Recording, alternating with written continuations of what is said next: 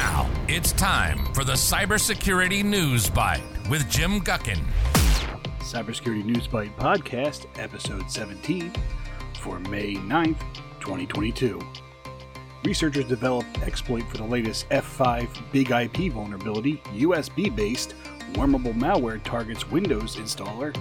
Attackers use event logs to hide Fileless malware. And unpatched DNS bug puts millions of routers and IoT devices at risk. So, this week security researchers have found and developed, they developed an exploit for the latest F5 Big IP vulnerability. The exploit's been out there for a while, but they actually developed the exploit itself. This is being tracked as CVE 2022-1388. It has a CVSS score of 9.8 out of 10, so kind of serious. This CVE relates to an iControl REST authentication bypass that, kind of once it gets successfully exploited, leads to an opportunity for that malicious actor to execute remote code. Not the best thing you want to see. It can allow an attacker to gain the initial access and take control of the affected system. Now, some of the things that people are worried about, which is deploying cryptocurrency miners and dropping web shells.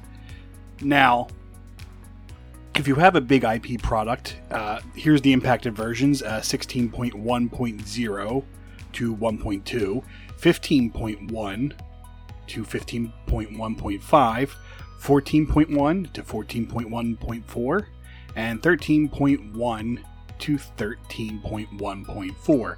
Now, it also does impact two other versions, but if you have these versions, if you have version 11.6.1 to 11.6.5, or 12.1 to 12.1.6, yeah, you're in trouble, because there will not be a security update for those two versions. 13, 14, 15, and 16, you'll get a patched version as soon as that's out, but if you have an 11 or 12 version, be very cautious, because they are not going to receive security updates. But the Big IP did say there are ways to apply some workarounds. They're not the best workarounds, but they're workarounds. So if you have 11.6 or 12.1, you can block the iControl REST access through the self IP address. You can block the iControl REST access through the management interface. And they also recommend, and you have to go to their site for this, modify the Big IP HTTPD configuration. That'll make sure that you are safe while utilizing this. But really, you really should be migrating to a newer version unless there's something really big going on and you cannot do that. Now, security researcher Kevin Beaumont has warned that there are active exploits being attempted in the wild. Meaning this is not one of those things where, researchers develop the vulnerability. Hackers are already trying to get into these systems. And they're being detected. Now, it is great that there is a proof of concept, but now there's a proof of concept that, I'm going to say the public, but malicious actors can now reference and cause a big problem with.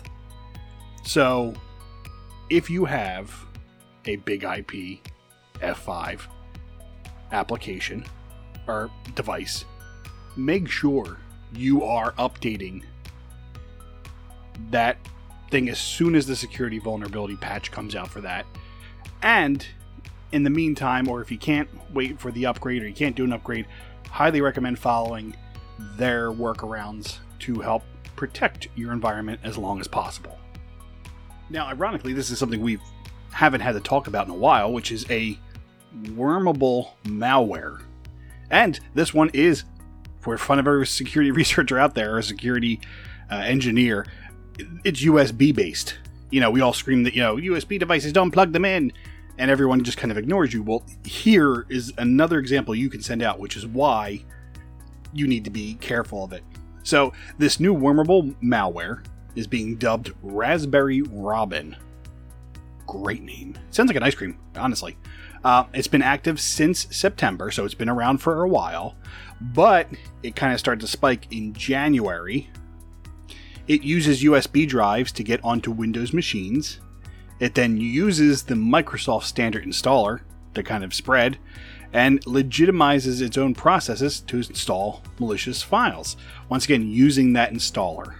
So, very dangerous. So, kind of how this attack appears to be going.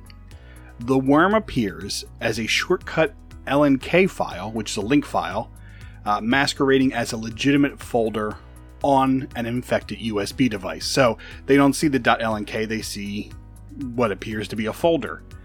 The worm updates the user assist registry entry and records execution of a ROT13 ciphered value referencing an LN key file when deciphered. So, for example, what this means is researchers have seen its, let's just say the value is Q cybersecurity news byte.YAX. It's being deciphered as the D drive as recovery.lnk. So it's being very tricky in that thing.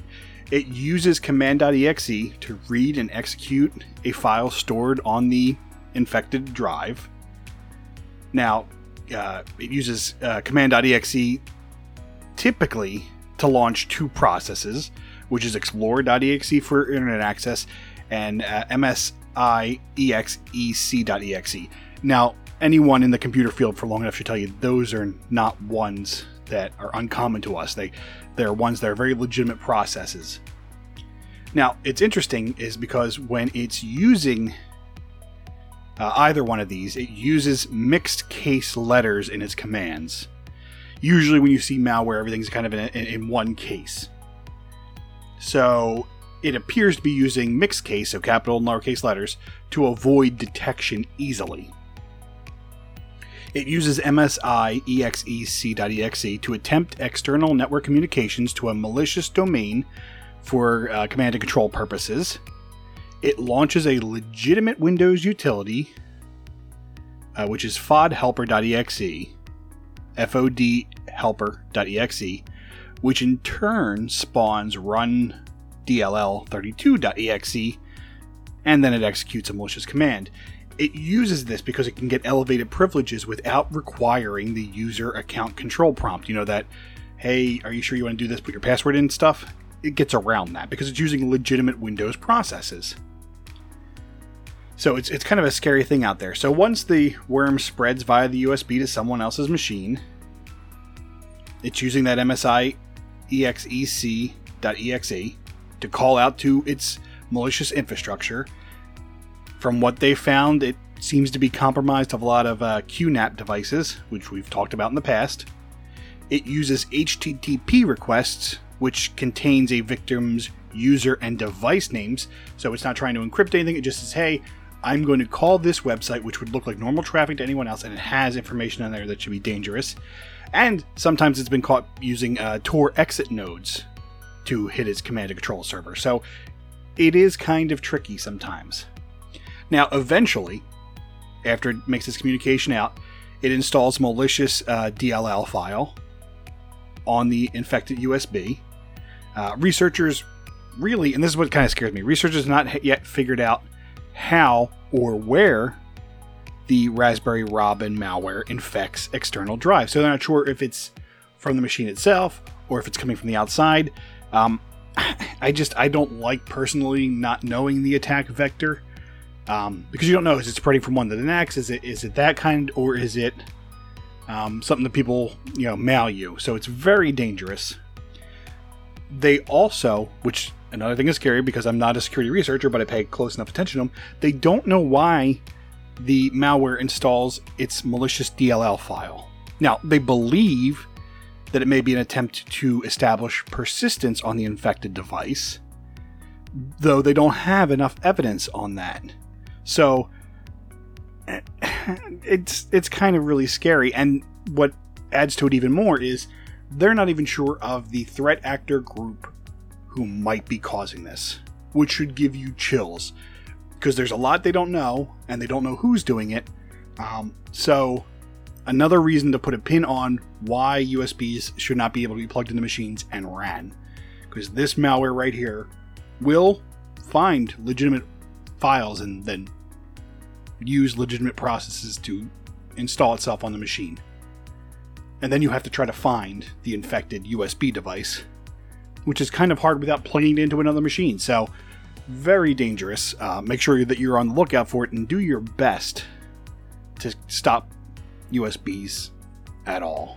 I know it's better said than done because most places still love them, but here's a very good reason why it could be scary. Now, similar to our last story on unknown threat actors, there has been a malicious campaign that has started to utilize never-before-seen technique for quietly planting fileless malware on target machines. Which is kind of genius if you think about it, because we have all this stuff to scan files, so if it's fileless, and we'll go into what makes it fileless. But the fact that it is fileless is genius. So the technique involves injecting the shellcode directly into the Windows event logs, which allows the adversary to use the Windows event logs not only to help spread their code, but to cover up the late stage malware, the Trojans that they're launching. So what we've seen so far is the attackers are using a series of injection tools and anti-detection techniques to deliver the malware payload. Now, this is a mix of commercial and non-commercial software. There's at least 2 commercial products that the researchers have found. Now, they also found several late-stage remote access tools and anti-detection wrappers that the malware actors are running later on. And if you haven't figured out already, these are more advanced techniques than your small groups who are doing this. So definitely someone who knows what they're doing, especially considering a lot of this code, as I said, has never been seen before, so it's brand new. So here's how the attack kind of works. The target goes to a legitimate website. Now, whether this is a website that the attacker kind of directs you to, and it's a real website. That's what I mean by legitimate. It's a real website. It's not like a spoofed website. It doesn't look like anything else. It's a real website that they drive you to. They pretty much want you to download a compressed .rar file. This RAR file is booby-trapped with Cobalt Strike and Silent Break, the commercial products we spoke about. And these are kind of the vehicle they use for delivering the shellcode. And the good thing is these 2 softwares use separate anti-detection decryptors, making it harder for us to find it. And the digital certificate for Cobalt Strike module varies. So there were 15 different stagers, from wrappers to last stagers, that were signed. So they are using a wide tactic when it comes to this stuff. So next, they leverage Cobalt Strike and Silent Break to inject code into any process. They do this so they can inject additional modules into Windows system processes or any kind of trusted application. This layer of infection chain decrypts, maps to memory, and launches the code in the memory. Now, the ability to inject malware into a system's memory is what classifies it as fileless, because it's not running on your hard drive. It's all running in memory, meaning if you shut your machine off, that code is gone. It leaves no artifacts because it's fileless on the hard drive. And as I said, because they do this, it's hard for your signature-based security and forensics tools to kind of find it because it resides in memory. The second, which a lot of security professionals, and I do it too, the first thing you do is when you think someone is infected with something, is hopefully you just disconnect it from the network. Some people like to just have the machine shut down. In this case, you do that and the code is gone. Now, the technique where the attackers hide their code in the computer's RAM and use native Windows tools such as PowerShell and WMI isn't the new part of this. I want to make that clear. A lot of people are like, well, that's not a new technique, Jim. I've seen it before. Yes, that's not new. But what is new is how the encrypted shellcode containing the malicious payload is embedded into the Windows event logs. Now, to avoid the detection, the code is divided into 8 kilobit blocks and saved in the binary part of the event logs. That's just amazing. Because that wouldn't be the place where I would look for that kind of code. but that's where they hid it. So it's in event logs in the binary part of the code. Now it drops a file called wer.dll, and this is a loader, which ironically wouldn't do any harm without the shell code that's hidden in the event logs, because that's where it gets its codes from.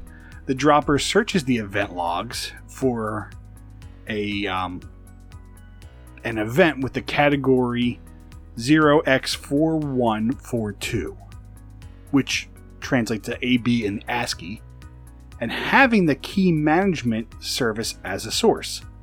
So those are the two things you want to look for if you're looking for this malware.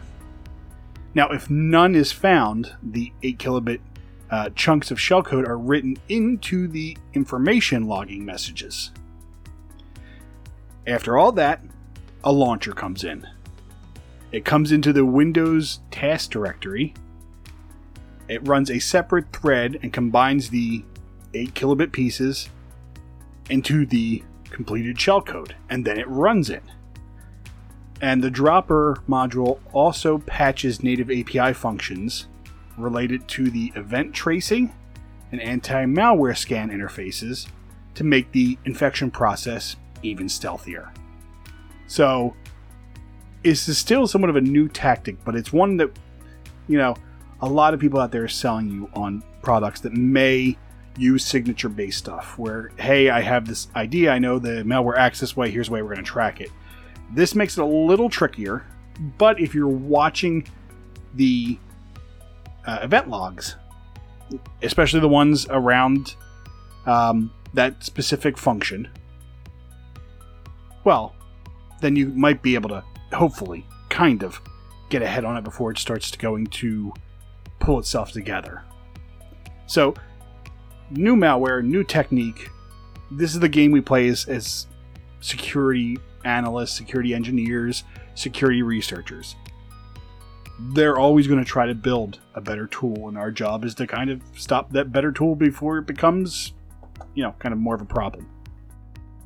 Now, for our final story, something that most red teamers, people who try to purposely hack systems, have probably tried more than once, but here's another version of it, which is an unpatched DNS bug, is really putting risk for people with routers and some IoT devices, honestly. So right now, it's unpatched. It's an unpatched DNS bug. And this is created with using the popular standard C library uclibc and uclibc-ng. This allows attackers to mount DNS poisoning attacks against millions of IoT devices and the routers that are using this same code to potentially take control of them, if not, at least direct the traffic to wherever they decide. Now, this impacts all versions of uclibc and uclibc-ng. So, that code, which, as I said, is being used by a lot of routers, it doesn't matter what version it's running, it's impacted. Now, the flaw itself is caused by the predictability of transaction IDs included in the DNS requests that the library generates. So, hey, I need to go to Google. Your computer reaches out and figures out what the IP address of Google is. That ID that your router or your IoT device is generating is something that's predictable. So hackers, knowing that predictability, can kind of perform man-in-the-middle attacks. So DNS poisoning, for those who may not be familiar with that term, is also called DNS spoofing and DNS cache poisoning. They're all the same term, which is pretty much feeding a DNS client forged responses. It forces a program to perform network communications with whatever the malicious actor defines as the endpoint. So in some of my early hacking days in man-in-the-middle attacks, I would poison the DNS cache saying, hey, if the person goes to facebook.com, point it to my computer with this fake facebook.com web server running on it. So that's the danger of this, because you can point it there, and then the computer or the end user will believe it's the legitimate source. Now, there are numerous, as always when it comes to these things, affected devices. If you have Linksys, Netgear, and Axis are all impacted, and Linux distributions such as Embedded Gen 2 are impacted as well, because these use the UCLIBC.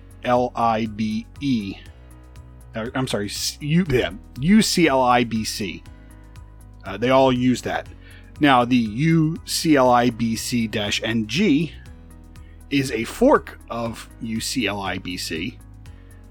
It just sounds like I'm saying letters now. That fork was specifically designated for OpenWRT. So WRT, which is a very popular, has the same fatal flaw to it. And it's common for OS and routers deployed through critical infrastructure centers to be using this code. So, as I said, what can they do with a successful DNS poisoning attack? Well, they can perform man-in-the-middle attacks, they can reroute network communications to servers they control, making you think that they're them, and honestly, if they do a good job, you would never know. And the attacker could steal and or manipulate information transmitted by the users, and perform other attacks against those devices, completely compromise them in some cases. So you think about this, you go to a website, you type a password in. If they're a good programmer, they take that username and password. They see it because you send it to them, even over an encrypted channel, to their server. I've seen their server then pass it on to the legitimate server and then feed you back that page that you were supposed to log into. They have your credentials. You never even known you were compromised. And then if it's a system, then they can try to use that to remote back in and cause problems. So make sure, take a look, see if your device is impacted by this. And if it is, just be very careful. I really don't know how to, unless you have some kind of detection system to be able to see this. But it is out there right now. It is unpatched currently. So it is dangerous, but this is kind of where security is. We find stuff quickly. It's great to get the news out there because it lets people prepare and do their own tactics. On the other half, bad guys know it too now. So do what you can to protect yourself. All right, everyone. Thanks for listening to the show. Be safe online, and we'll talk again next week. You've been listening to the Cybersecurity News Bite with Jim Guckin. Learn more about our show at cybersecurity.newsbite.com.